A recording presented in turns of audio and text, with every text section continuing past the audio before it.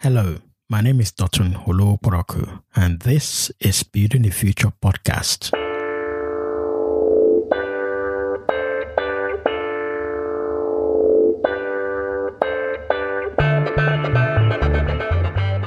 I believe the African story will be written by Africans, and there are people crafting the narrative now.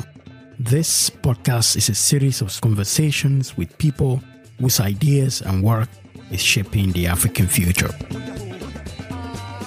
My guest today is Elo Gyan-Mbelu. She's the founding managing director and CEO of Endeavor Nigeria. Endeavor is a mission-oriented global organization that is supporting high-impact entrepreneurship in close to 40 underserved markets across the world. Elo and I got introduced a few years ago when she started her role with Endeavor Nigeria, and I find her intellectual honesty very refreshing. You can get more of her thoughts on her Twitter handle at EloGM. In this episode, we discussed her early career journey as an investment banker and then in private equity focused on African growth companies. We discussed her perspectives on the infrastructural and the regulatory challenges of building startup to scale up in Africa. We also discussed the opportunities that COVID presents for accelerating digital demands on the continent and how to set up a board of directors at different stages of a company life. I hope you enjoyed this episode as much as I did.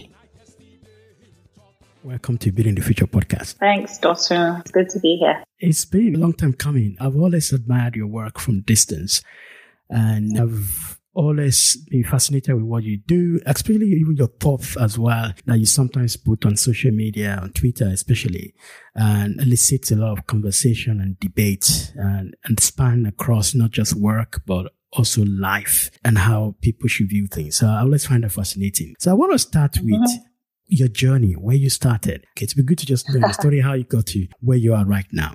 Sure. So the quick answer to that question is that I was born in Nigeria. I moved to the UK at, I think, 14, 15 to finish up secondary school to do my first degree. And I worked in the UK probably, 7 years or so. Took a break, came back to Nigeria, took a break, went back to the UK. And so I've been back and forth a little bit, but very much born, bred in Nigeria. I've read a little bit about your career progression, but I want to know how you got into this endeavor, your personal career journey, and how that led you to where you are right now. Sure. Yeah, it's a really interesting story. You mentioned Twitter and tweets. I was reading a tweet yesterday or day before. Somebody said, I'm still trying to figure out what I want to be when I grow up, to be honest. And someone who sits on my board, Andrew Ali, responded saying, yeah, me too. And I've been CEO of 2 firms. And it made me smile because, sometimes you see tweets that kind of remind you that it's okay. So my journey has been a little bit checkered in that it took me a while to find my way to sort of this scale-up ecosystem work now. And I'm certainly loving it. I started in investment banking. So my first job was an investment banking job in London. I spent a bit of time in what at the time was called our consumer products team, which basically meant, origination and diversified sort of products for consumer companies, specifically CPG, that kind of stuff like Cadbury, etc. And then, like I said, a bit of time in the M&A team as well. That was with Credit Suisse. Did that for a few years. And then actually, interestingly, I saw there was a role with Credit Suisse in Nigeria. And so I came back to do that. But then very quickly, I think I just saw opportunity outside of Credit Suisse. I remember at the time when Renaissance Capital had just started their investment banking team, someone to join on the M&A side. I believe I was hire number 3 or 4. So that was a long time ago now. Was that in Nigeria? So I moved across in Nigeria, yes. So I was in Nigeria, went from Credit Suisse to RenCap. And again, it was M&A, but that was the first time that I was able to work exclusively with African companies. Of course, it's investment banking. Your clients tend to be sort of top tier blue chip clients. But that was the first time I started working with EcoBank and First Bank and, some of the internet service providers, some of the mobile network operators, the early ones, and really loved it. I just found that, at the time I didn't know it, but in retrospect, I look back on it and I say, part of what was so exciting is it was a path back home in many ways. So that was great. Did that for a few years. And then interestingly, one of our clients was First Bank. They just appointed a new CEO, Emir Lamido Sanusi at the time. And he basically started to do quite a bit of work around his strategy and his vision for First Bank. And it's not an open secret at this point. I think everyone really knows that at some point, First Bank many years ago, probably about 10, 12 years ago, First Bank was talking about doing a merger with EcoBank. So one of his big projects was he wanted to merge with EcoBank and he wanted to start all of these subsidiaries. But anyway, he was hiring a few people. So he invited me to join as the head of corporate development. They hadn't had the role before. I joined to do that, built a team, a very small team, 4 or 5 people. But really anything that was inorganic with regard to their growth strategy was within my purview and remit. So that meant a little bit of M&A. So some of their first acquisitions they did outside of Nigeria, we did. So specifically, they bought a bank in the DRC. They also bought a regional bank in about 3 or 4. So actually 5 or 6 markets. And then started an insurance subsidiary, reached the entire structure into the holding company that they have today. Things like that. So that was pretty interesting. The motivation to move from, I guess, an advisory role into corporate was really about being closer to the companies and being closer to their growth and being closer to helping them achieve their growth objectives. I think that was also the period though that I realized that the blue chip corporate space was not so compelling for me. I think by the time organizations unfortunately get to a certain size and scale, there's all kinds of complexity, unnecessary complexity, right? So whether it is operational complexity, whether it's political complexity, I just found that the environment wasn't for me personally agile enough. And so I went back to the drawing board. I knew a couple of things. I knew that I was very happy working with companies. I was very happy helping them achieve their objectives. I liked working with African companies. I liked being in Nigeria, but I needed to figure out a way to do it in a way that, again, brought me closer to what ultimately is the mission. So anyway, took a break, went back to get an MBA. Of course, private equity is the way to go, right? So you turn around and say, okay, I'm going to sit on the sell side. I'm going to work with private equity. And we're going to find all these great companies in Africa and Nigeria, etc. So I started working at General Atlantic, which is a growth private equity firm. And I was lucky enough that I was hired to basically help them go from 0 to 1 to 2 in their portfolio of African investments at the growth stage. And I think this was the beginning of my journey to realizing that we don't really have a vibrant enough. It's coming now. But at this time, this was 9 years ago, 8-9 years ago, we didn't really have, so it was really the beginnings of what I call the first wave of startups, which were predominantly e-commerce businesses in Nigeria. But there wasn't a scale up to growth transition yet that a GA, who was a growth equity investor, could really be a part of. Fundamentally. So we did do a couple of deals. We ended up buying a payments competitor into Switches, a business called Emerging Markets Payments Holdings. There was never really anything that was low capex, high growth model.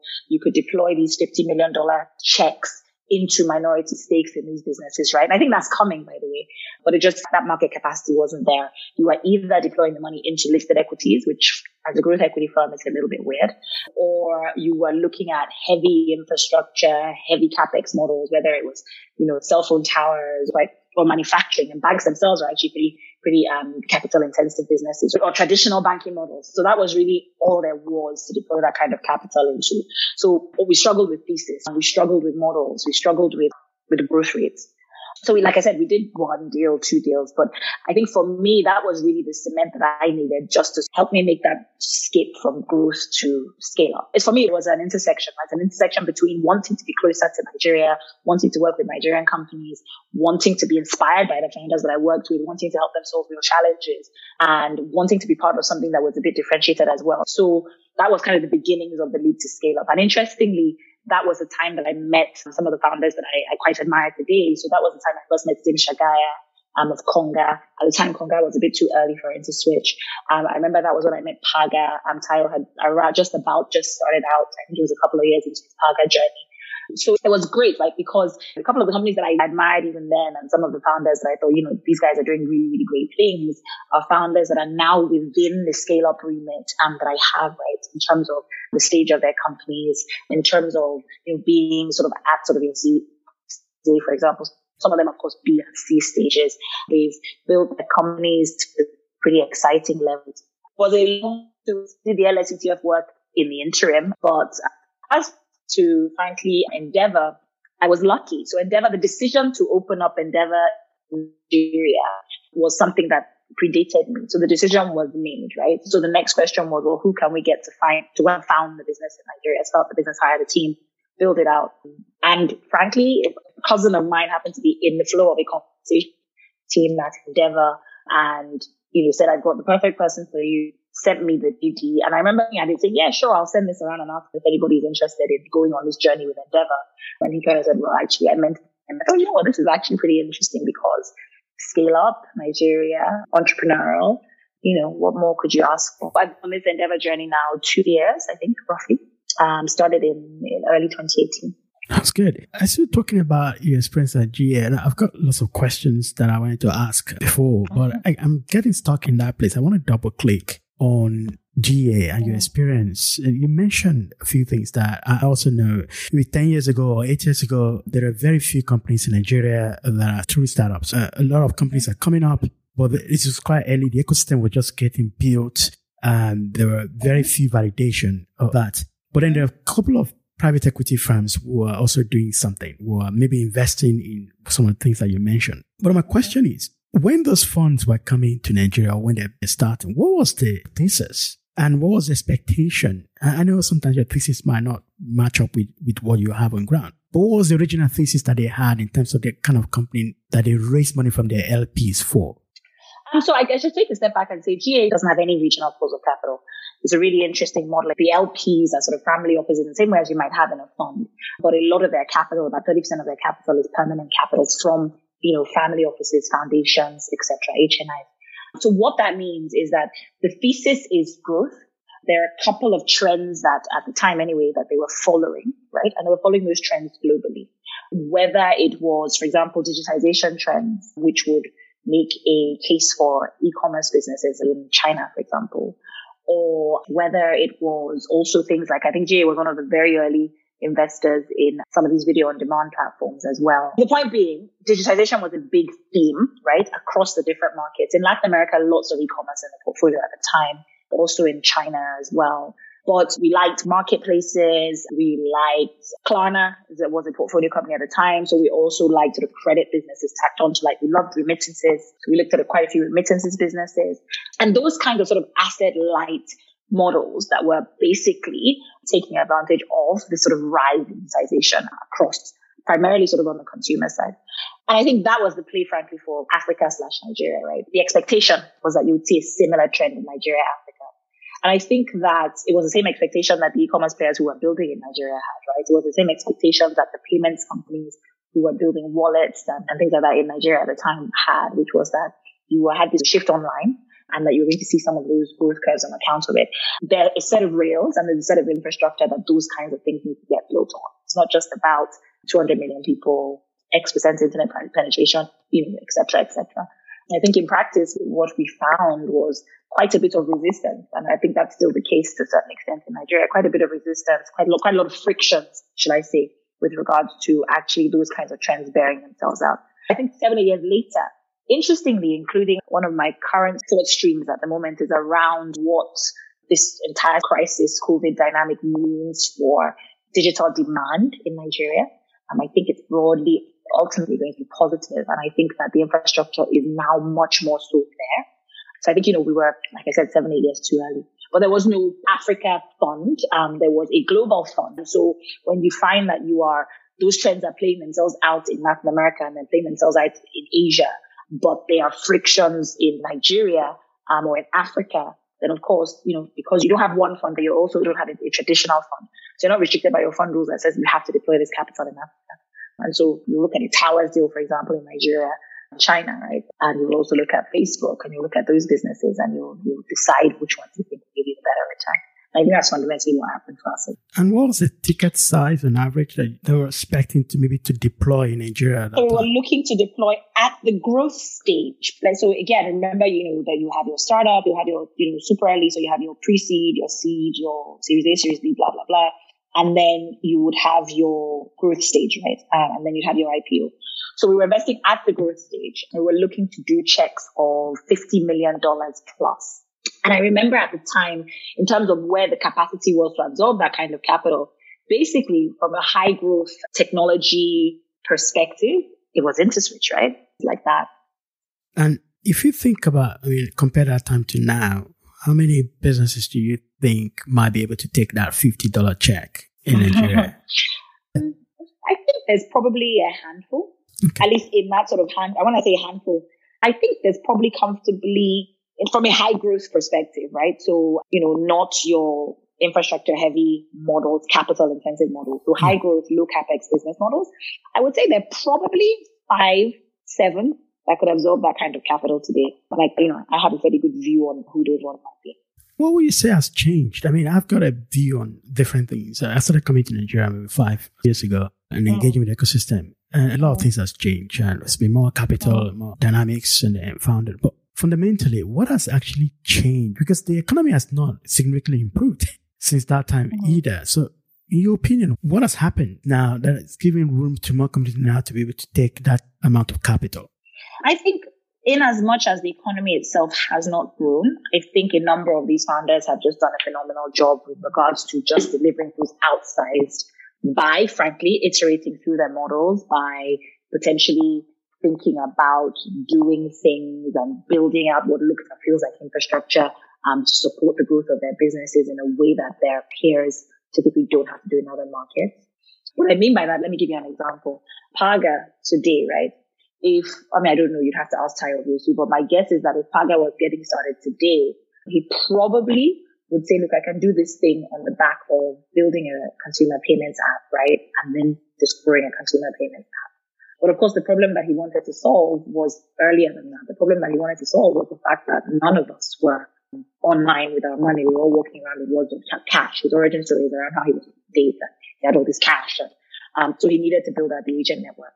And that took a while to build. That took a while to get it profitable. Took a while to see the adoption and also to prove the shift, right? As he introduced the banking app, it took a while to prove that, first of all, consumers would shift successfully across those two things. But that takes time. So I think that happened, right? So I think there's also something around sort of the resilience and the grit and the commitment of the founders that have been that have built these companies that are now at scale up stage. I think the other thing you're right is capital. I think that there is more capital. You mentioned, for example, you said there were a couple of other firms that were in the market, but were the expectations. One of them, for example, was a Helios, right? But at the time, there was Helios, there was Africa Capital Alliance. There wasn't much going on at the earlier stages, right? So if you look at some of these cap tables of what are scale-up companies today, some of them include angels. You have significant angel investors in there, for example, or they have a number of family offices and HNIs, etc. It's today that when you look at some of the cap tables, or you look at most of the cap tables, you've got early stage VCs, you've got what have you. So the capital also came, and so they were able to sort of get to Series A, and the capital met them there. So I think it's also, interestingly, it always takes you guys, if you look at how long it takes them to raise a certain amount of capital, of course, in Africa, it takes fundamentally just multiples longer than it might take a founder at a similar stage, because the growth is also there for a founder at a similar stage in a different market much, much faster. I think the other thing that changed also was some adoption. There's much better adoption just in general with, there's much better penetration, first of all. Internet, obviously, there's much better distribution of smartphones, for example. But of course, there's also a much better adoption. I remember at the time coming to Nigeria, one of the things that we spent quite a lot of time on was why so many digital payments transactions failed. And at the time, all the digital payment transactions were cards, right? So I just couldn't understand why. And I remember at the time, it never happens now, but I remember at the time sitting, having dinner, finishing paying dinner, and paying would be there for another 30 minutes trying to pay. So it was clear what the problem they were trying to solve was. But the point is that there were so many other frictions around what they were trying to do, right? And if you're somebody who has used your card once, it has failed multiple times, the next person who says to you, I've built this great app, this great platform, try it, you will not fail. You think to yourself, no, I've kind of been there, done that. I'd rather just handle my cash. Even me, I was kind of in that mindset for a long time. So I think all of those kinds of, the consumers fundamentally, their behavior also started to shift. And the great thing is a lot of these founders kind of stuck with it, right? And they now have these chunky businesses that can absorb that kind of capital. You can't have a scale-up ecosystem unless you have a vibrant startup ecosystem. The good news is this small community of scale-up founders really in many ways, I think, have now paved the way, frankly, for a lot of the startups that we're looking at now to grow much faster than they were able to accumulate capital much faster than they were able to, and then sort of grow into this sort of scale-up ecosystem as well. The final thing I'll say is that one of the reasons that I'm quite intrigued by a scale-up ecosystem in Nigeria is that if you look at Europe and the UK, they are now, in the last 5 years or so, are now talking about their scale-up ecosystem, right? Because, again, those startups have come of age in many ways. So I think the time is right for us just also to spend a bit of time making sure that we're supporting the scale-ups and helping them get from scale-up to growth, from growth to IPO. It's interesting that InterSwitch still hasn't IPO'd. So they'll get there. And we need more companies to also then follow very quickly. One of the striking things that you talked about there that actually came up for me is about that over that time, a lot of founders have removed frictions and just chipping away into the problem and removing friction one step at a time. It's almost like you're building on top of what other people have built, or you're increasing the body of what in academia, when you do research, say you want to add to the body of knowledge. You might not be able to answer all the questions, but somebody else can pick up from where you stop. Somebody else will do that. Yeah. And a good example of that would be the e-commerce play in Nigeria, where people like Sim Chagaya and Jumia try to do everything because that's the only way they can do it. They have to be their payment, they have to be the logistics, they have to build ordering, they have to build trust, they have to do all of that. And I think if they're doing it now, let's say e-commerce is starting now in Nigeria, or someone will start the e-commerce at that scale, they wouldn't do all of those things that those guys have done because a lot of it has been built. Payment, we have people like Paystack and Flutterwave doing that, and we have logistics like Max. Now you can pick, right? Yes. Now you can choose and pick, and you can say, I want to work with Flutterwave on my payments, I want to work with Paystack on my payments.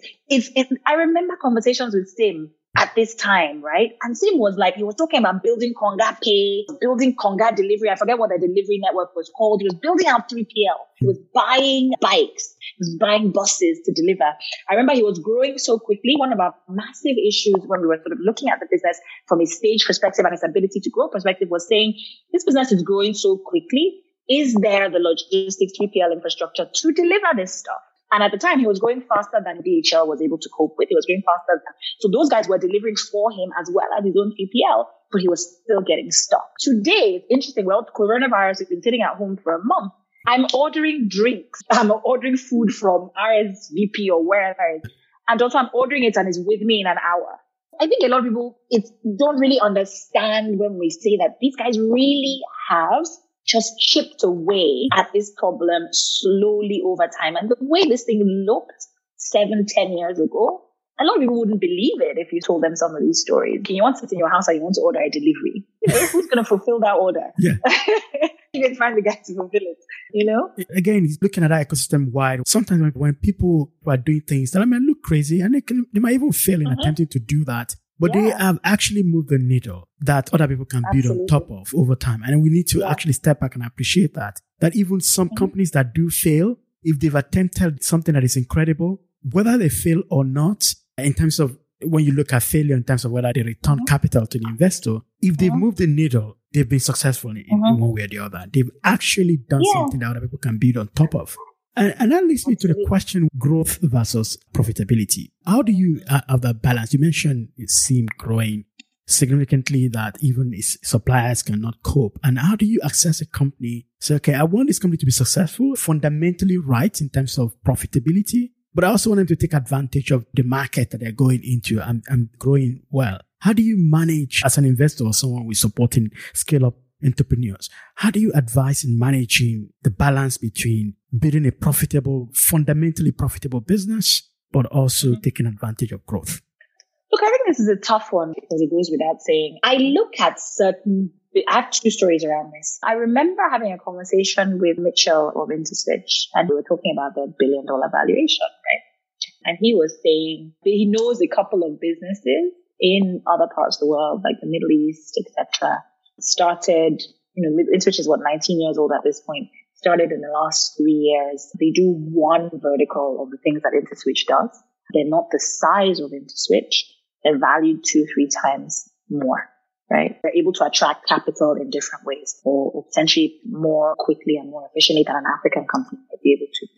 So I think this problem is a very sort of real one. And if you can't attract the capital, you can't even fund the growth. On the other side of it, I think he will also be a proponent, and he has been a couple of times in chats around just sort of, so if you're building a business in Africa, then you almost don't have the luxury, right, of focusing on growth, ignoring your profitability or unit economics, because you are building in such a volatile environment. You're building at an environment where it's, there are many things that could potentially come and scupper you. It's potentially the infrastructure. It's potentially the regulatory, right? A number of banks today that their profitability has been fundamentally reduced and capped by virtue of just the CBN wakes up one day and makes some sort of pronouncement. So you're dealing with regulatory threats to your profitability. You're dealing with infrastructural investments that you potentially need to make and that will hurt your profitability. You're dealing with foreign exchange volatility potentially. You're dealing with coronavirus, right? And so the point is that there's a luxury that you almost don't have in some ways sometimes around just making sure that fundamentally this thing is profitable and then building, scaling profitably. And the other example I was going to give you is a business like Uber, a business like Jumia that scaled but never did it profitably. And those guys kind of got, we can talk all day about why and speculate and all of those things, but they kind of got to do that, right? Because they were able to tell a story, attract a certain amount of capital to continue to grow with the promise of that profitability. And I think if you're building in Africa, for Africa, and frankly by Africans, it's really, really hard to do that. I think it's also important that, of course, that you're building a profitable business because that business has to be sustainable. Have, such tiny margins that any of these things that I pointed to potentially also then wipe those margins away, right?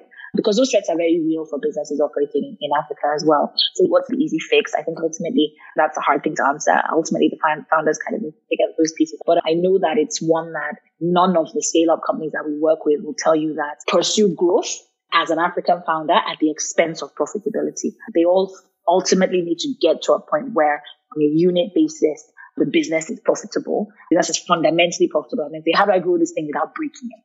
How do I scale it now without breaking it? I cannot sort of chase profitability after I have scale. Also pursuing these growth strategies, I think sometimes it's about competition. And maybe African founders also have a little bit of luxury in that they're often at the frontiers of their markets anyway, not all the time.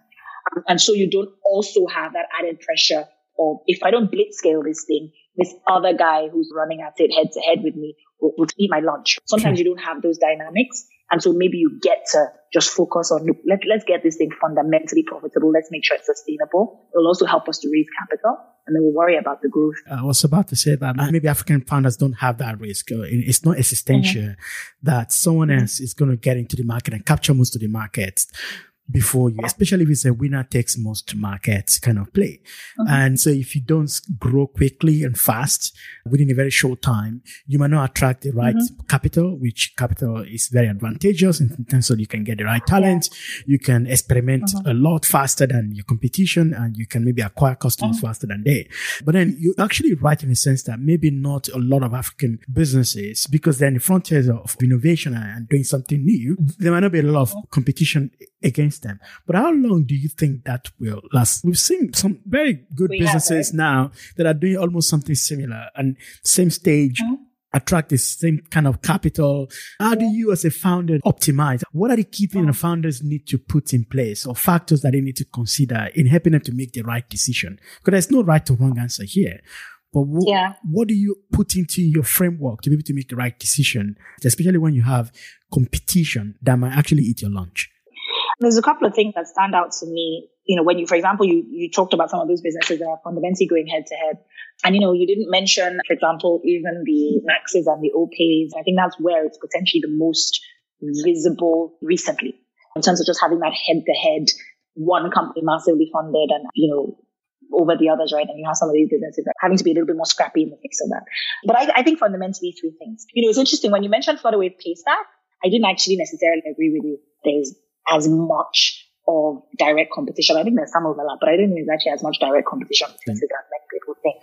And so one point that I would point to is differentiation. The opportunity to build, even if you're doing payments, look at Okra today, or Okra that recently announced a seed round with TLCom. A lot of people were saying, is that business fundamentally the same as Flutterwave? And actually, no, it's not. I can see where you might make the comparison. It's APIs, it's payments, but they're actually addressing a slightly different segment of the market. And these businesses have the opportunity and the scope to do that, right? Who knows? Maybe at some point they meet in front in that what Paystack is potentially doing as they look for other avenues for growth, then sort of starts to blend with what Flutterwave is doing, starts to blend with what Okra seems to want to be doing. But today, I think the market is wide enough. Those companies can actually build because they call them parallel segments and then worry about converging later. But that's a different story. For example, if you look at the logistics guys, right? And specifically the bike hailing models. And I think there, the way that you differentiate is things like your customer experience, things like your brand, things like your customer engagement. And that stuff is expensive, but that's how you differentiate, I think, in those spaces. But I think that differentiation becomes very key. Look at Uber and Lyft. I don't know anybody, my colleagues, my friends in the US, for example, who has a particularly strong preference one way or the other. Uber and Didi in China, again, sort of similar story, right? So my sense is of course, the competition becomes even more costly where it's hard to find a point of differentiation. So I think that differentiation point to me is fundamentally an important one. I guess what I'm trying to say is you have the opportunity and the scope, I think, somewhat to differentiate a little bit so that the cost of differentiating through things like the way you engage with your customers doesn't need to be there or doesn't need to be so high.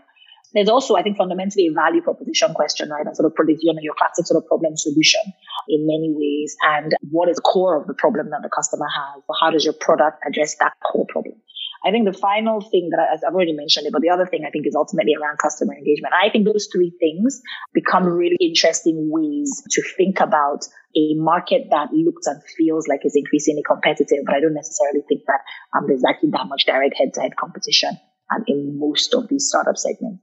I want to take you away a bit into another paradoxical question that I have for you today, and I'm giving you the hard one. So I know you mentioned a lot of scale-up businesses that you support, and actually we're going to talk more about that. What do you mean by scale-up and that definition and your thinking around it? But this question around board, constituting a board for startups and for businesses, especially early-stage companies and maybe going to scale-up. And the paradox is, how do you make a balance between having complementary skills and experience and expertise on the table, but without making the board to be too much? So the first question is around the board. What is the right size of the board that you should have at different stage? But the second question is, how do you make a balance between having someone who is experienced in a sector that you're probably maybe trying to disrupt compared to someone who is very innovative or has a startup experience? My first answer in terms of what is the ideal size of a board, I think even particularly at the startup stage, I would say as small as possible.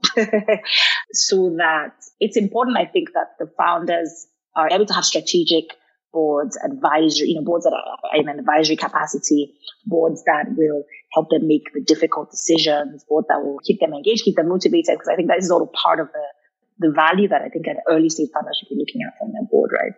I don't think, boards at the early stage need to serve and should serve some of those governance type functions, as they do, for example, if you're a later stage company or you are, potentially a public company, etc. Right? And I think sometimes we kind of need to be a little bit mindful of that. The way I think about boards, especially at the pretty early stage, is interesting is the framework that we use. So we have advisory boards, not governance boards.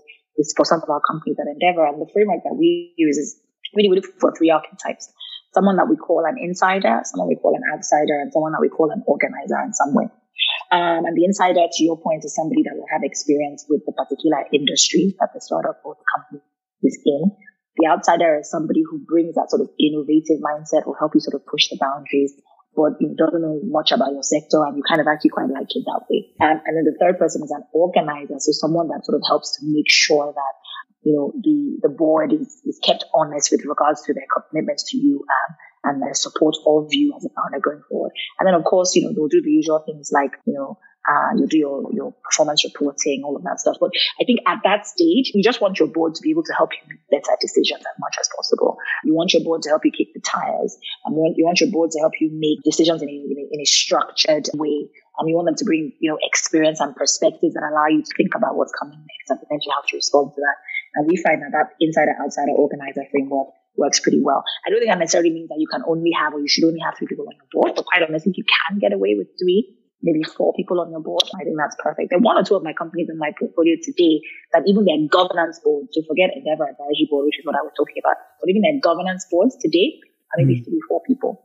And that's companies that are at Series B. I still want to ask a few questions about this board. And again, it's about how would you advise founders to optimize the experience and expertise that is in your board in terms of how should they be engaged and getting the best out of their board members without being the best? Sure.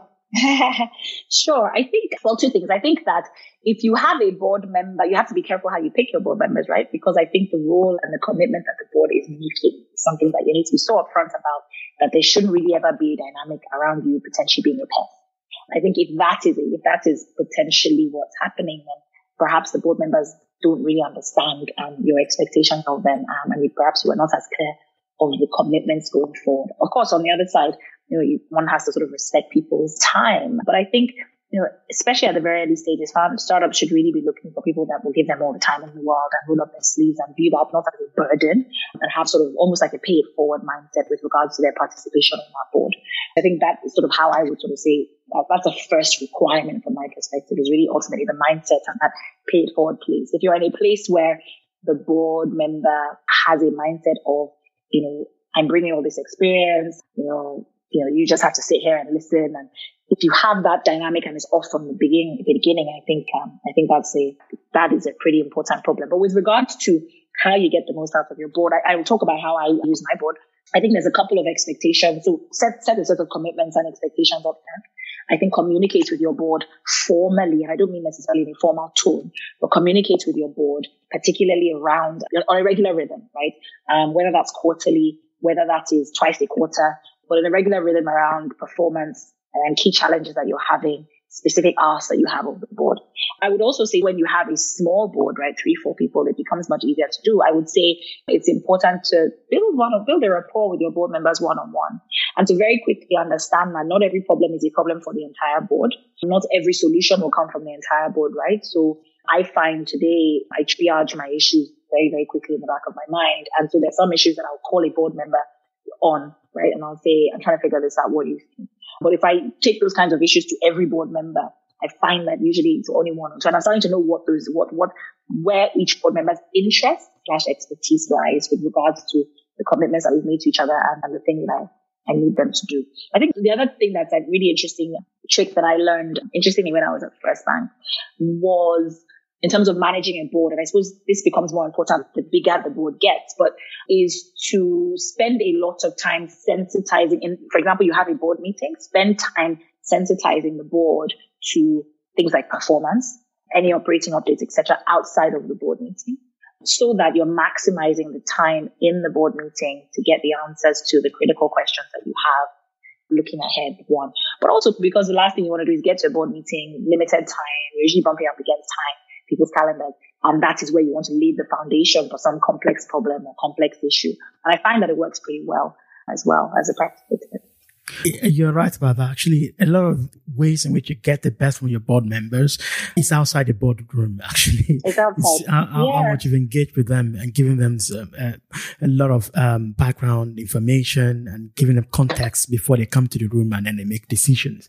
I find that really helpful. Yeah. When I was running my business then in the UK, my first startup, I was very lucky to have good board members and were contributing a lot. And one of them actually, never forget, David Pritchard is an investor, part of the board, and he will actually spend a day a month with us, come to our office and spend a day a month just interacting and socializing with my team, with me, and have dinner with us. And then also ask me personal question. How are you doing? What keeps you awake at night?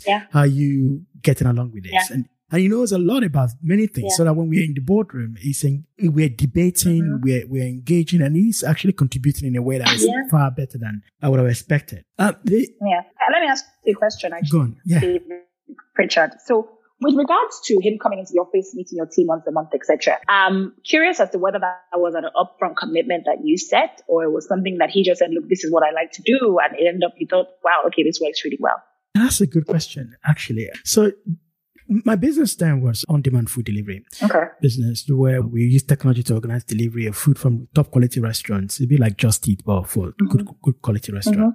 David's background, he used to run, and he actually founded Open Table in Europe. So he used to run Open Table in Europe. So he had that industry experience, also innovative, and he's exited that, and he has free time. And then he invested in my business, but I did ask him, actually, we need more of your money. We need you to help us because I've never run this kind of business before. We need your expertise in some level. And he said, okay, I can spend a day a month to just come and help in your business. So it was kind of mutual. I did ask that, but I wasn't expecting a day a month. But then I think what also helped was that we got along well.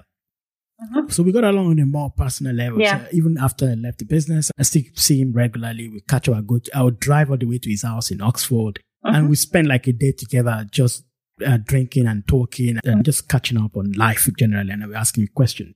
So it was a combination of, yes, I set a little bit of expectation, but he had the expertise more than everyone on the board. And he had the time because he's exited business and he's just spending time investing in other businesses. I think that's a fantastic story. So, but the other bit is that one has to be careful about that though, because I mean, David maybe understood the difference between operating at that strategy level and not being too much in the operating level of the business where it's going to get in the way. And the weights. Yeah. Because some people might actually, the board member that doesn't understand that, they might get in the way, especially if they have time in their hand, like David had then, and he exited, it's not working, it's just investing. Yeah.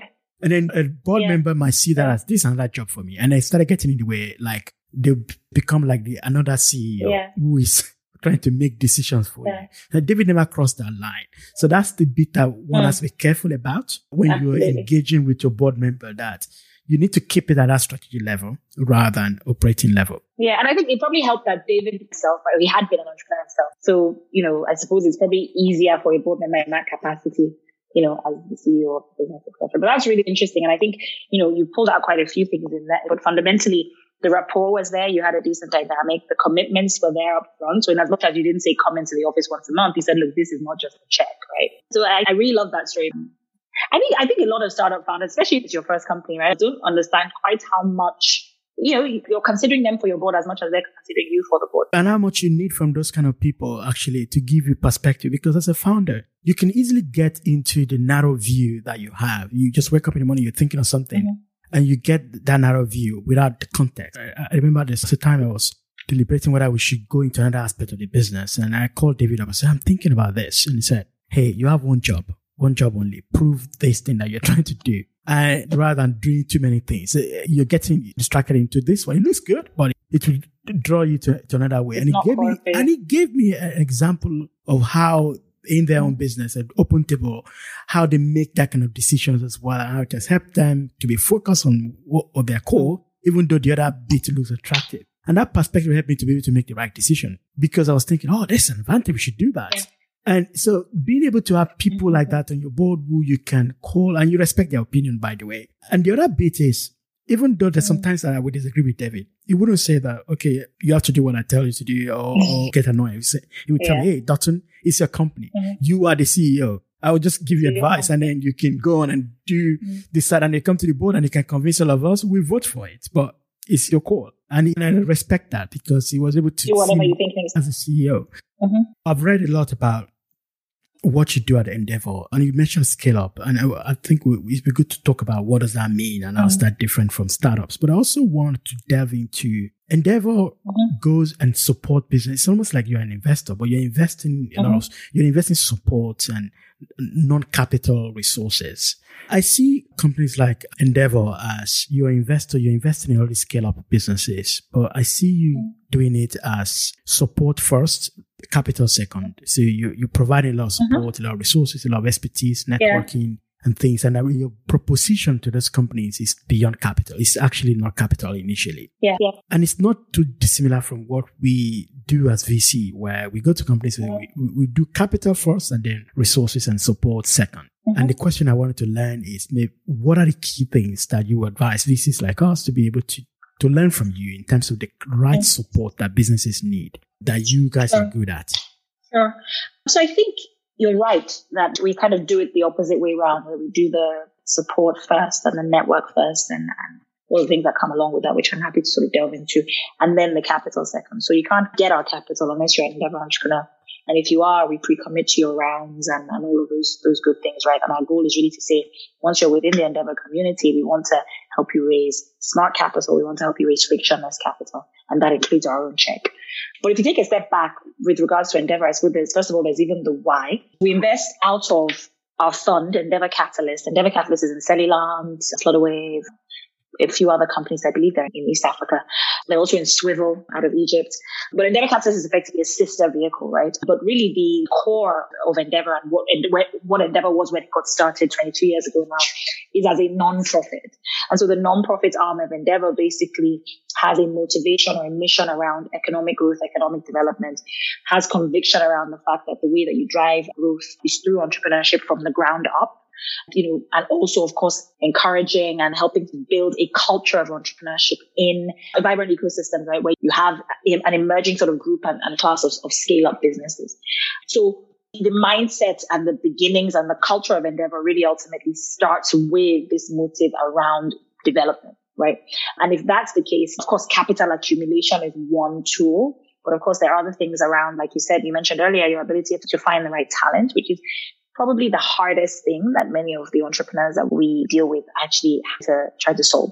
There's also market access, whether it's local market access, so selling more efficiently into the market that you're in, or it is cross-border market access, right, where you're trying to, for example, Paga, I think, has said this publicly. They've acquired a subsidiary in Ethiopia, they're building out in Mexico, Migo is building out in Brazil. That's public knowledge. Having access to and not needing to start from zero when, as a founder, you then start to spend time in Mexico becomes valuable for businesses that are trying to do that. Of course, Mexico, Brazil, it's quite far away. There are quite a few founders here that are building into Egypt, building into Kenya, building in South Africa. And because we have Endeavor affiliates in that office, in those markets, my colleagues in those offices are able to help. So with regards to what VCs might be able to learn, I think it's probably a little bit both ways. We work with quite a few VCs, and the ways that we work with the VCs, a couple of ways. First of all, it's around even just helping us identify, select Endeavor entrepreneurs. We have some pretty clear criteria around what an Endeavor entrepreneur looks like. There's the growth criteria. There's the traction criteria or the track record criteria. There's also the business model criteria, fundamentally sustainable. And so that comes back to your point a little bit around profitability. Not always profitable, but sustainable. There's also something around mindsets and culture. So do we think that these are the people that are going to be part of helping us build and drive that culture of entrepreneurial leadership and of giving back? So the entrepreneurs that will build and scale their companies, hopefully they'll exit. And then once they've done that, they'll come back and look at their ecosystems and say, okay, so what else can I invest in? Who else can I support with advice and mentorship, and sort of keep that cycle going? And so, VCs, some of them who are also Endeavor mentors, help us with that. Because of course, as you might imagine, the VCs tend to have very crisp articulations and very crisp understandings of the underlying business models and the underlying sectors and segments. So we rely very heavily on VCs within our mentor network to help us select. And then once the entrepreneurs are in, we work with the VCs around what we call capital mentoring, right? So you're a VC who has experience investing in fintech businesses and Latin American fintech. So what that means is that when a fintech business out of Nigeria is trying to raise, the business, you understand the model, you can see what's happening in some of the other markets that might be further ahead, but you probably can't invest in that company. But that means you're perfect as a capital mentor, right? Because it means that as the entrepreneur is refining their story, as they're kicking the tires on their model, as they're thinking about their growth plans, as they are asking a bunch of questions around which investors to talk to, as they're reviewing term sheets, you're perfect. So we do quite a bit of things like that. When I talk to VCs, I always say, view us really, I think, ultimately as a value creation partner. In some ways we kind of create the value before, because there are a number of VCs that will bring companies to us and say, look, these guys are too early for us. We love them though, and we think they'll be perfect as part of Endeavor. So why don't you help them? And they then go on to invest in the businesses once they reach the right sort of stage for the VC that introduced them in the first place. On the other side, we have some VCs that are, look, I've got this great entrepreneur in our portfolio that would be perfect for Endeavor. They're at the scale up stage. And I think that, thinking about their sort of next phase of growth, some of the things that you guys do will be perfect for helping them achieve that. So we have a pretty symbiotic relationship with VCs. And I think that finally the most successful VCs often, so the ones that the entrepreneurs tend to have very sort of strong referral, frankly, around, tend to be the ones that do all of the things we've already been talking about. So tend to be the ones that will open up their networks to the entrepreneurs, will be the ones that will spend time with them, understanding their business models, crafting their stories in the next round, help them think about and expose them to solutions and networks and relationships that might help them solve some of the problems that they're having. So in many ways, I think you're right. It's kind of the same. We just do certain things first. And so I think I'm not sure that there's that much that I can teach the VC community. I think the more successful VCs rather do this anyway. There's so many other paradoxical questions I would like to ask you, but I don't want to take too much of your time. But I won't let you go until I ask you a question around work-life balance, which I know you are quite good at in terms of the way some of the things that you put on Twitter. I just want to ask you, what are the key things that a founder who is running a business that is doing like 350 miles per hour and lots of firefighting going on, especially in this time of COVID, how would you advise them to be conscious about their mental health? That I have work-life balance. I don't know about that. I'm not sure anybody does. I think balance shifts, and what you're looking for is to have over, in the medium term, in the longer term, you want to sort of know that you're pretty much level setting over time. So being unafraid to claim time for yourself when you have a bit more bandwidth, right? And understanding that when you have less bandwidth and you're going at that 350 miles per hour, being conscious enough and respectful, frankly, of yourself enough that you know that this is time I'm going to claim back. So that's the way I sort of manage. So I don't look for day to day or minute to minute or hour to hour work-life balance. I sort of, I look at my work life over a month or look at my work life over 2 weeks or maybe even a week. And I say, how do I sort of create balance over that period? With regards to the founders, particularly at this period, I think the answers are probably the same as for everybody. A couple of tips. So for me, I always do little things like deliberately scheduling in time for myself and time for my family and time for my husband and all of those things. For example, there are blocks in my calendar, right? And of course, sometimes you kind of have to give those away, but I'm very, very judicious about not giving them away. And so if, for example, dinner time is at 7 and I know dinner takes half an hour, 45 minutes at home, and 7 to 7:30 or 7 to 7:45 is literally blocked out in my calendar. So you can't even schedule that time with me for starters.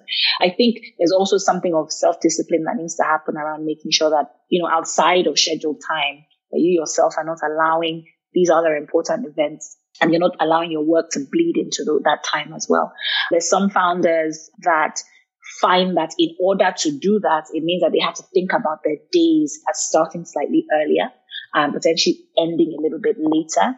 I think that's also fine to the extent that you're building in those breaks to a certain extent, and then also to the extent that you're managing for balance over a period rather than necessarily managing for day-to-day balance. That would be my advice. That's a very helpful advice. I'm going to end with 2 questions. Which book are you reading at the moment, or have you read lately? Oh, I'm reading a novel. I don't read nearly enough novels, and now I can't remember the name of the novel. It's called The Water Dancer by Ta-Nehisi Coates. I know it is not a startup book. It's not an entrepreneurship book, but I find that I needed a break. I needed to be able to lose myself in my reading. So I just started reading that last week. Before that, I read again The Hard Thing About Hard Things because I love that book. Interesting. Great. That's a good book as well. It's a fantastic book. I agree with you about reading non-startup books. Actually, I'm a history buff. I've been reading the history of the Yorubas recently. Oh, nice. That was written in the 1800s. So I've been reading that again, actually. I've read it before, but just reading it again, just going through, getting perspective into what has happened before now, rather than getting to. Excellent. So the last final question, what view have you held before now that you had to change recently? I have become, when I say recently, I mean in the last 4 weeks, a little bit more conscious of, and I say this with all humility, of the important role that, call them non-innovation businesses play in our economy. So when we talk about the SMEs, I think that the startups and the scale-ups and the innovation sector is really important. And I firmly hold the view that it is wrong to conflate a startup with an SME. But I think that especially in the last week to 2 weeks, I'm a lot more conscious of the fact that the ecosystem, the entrepreneurship ecosystem and its viability, its vibrancy actually to a certain extent relies on the existence of all of these different businesses because they all play different roles from an impact, from a job creation standpoint, etc. So that's my view that's shifted very, very recently. That's fantastic. Hello, it's been great having a chat with you. I could actually go on talking with you for the next 2 hours. Same, actually. But I think you're going to come back again to the show and we have so much stuff to be able to discuss. But thanks for I'll define scale up at that point. I know that I'm going to get a lot of emails on that scale up. But thanks a lot for this. Thanks for listening to this episode. Before you go, I'd like you to subscribe for this show wherever you listen to your podcast. And leave a review if you can. You can also follow me on Twitter at dr.dotun, that is DRDOTUN, or through the website dr.dotun.com.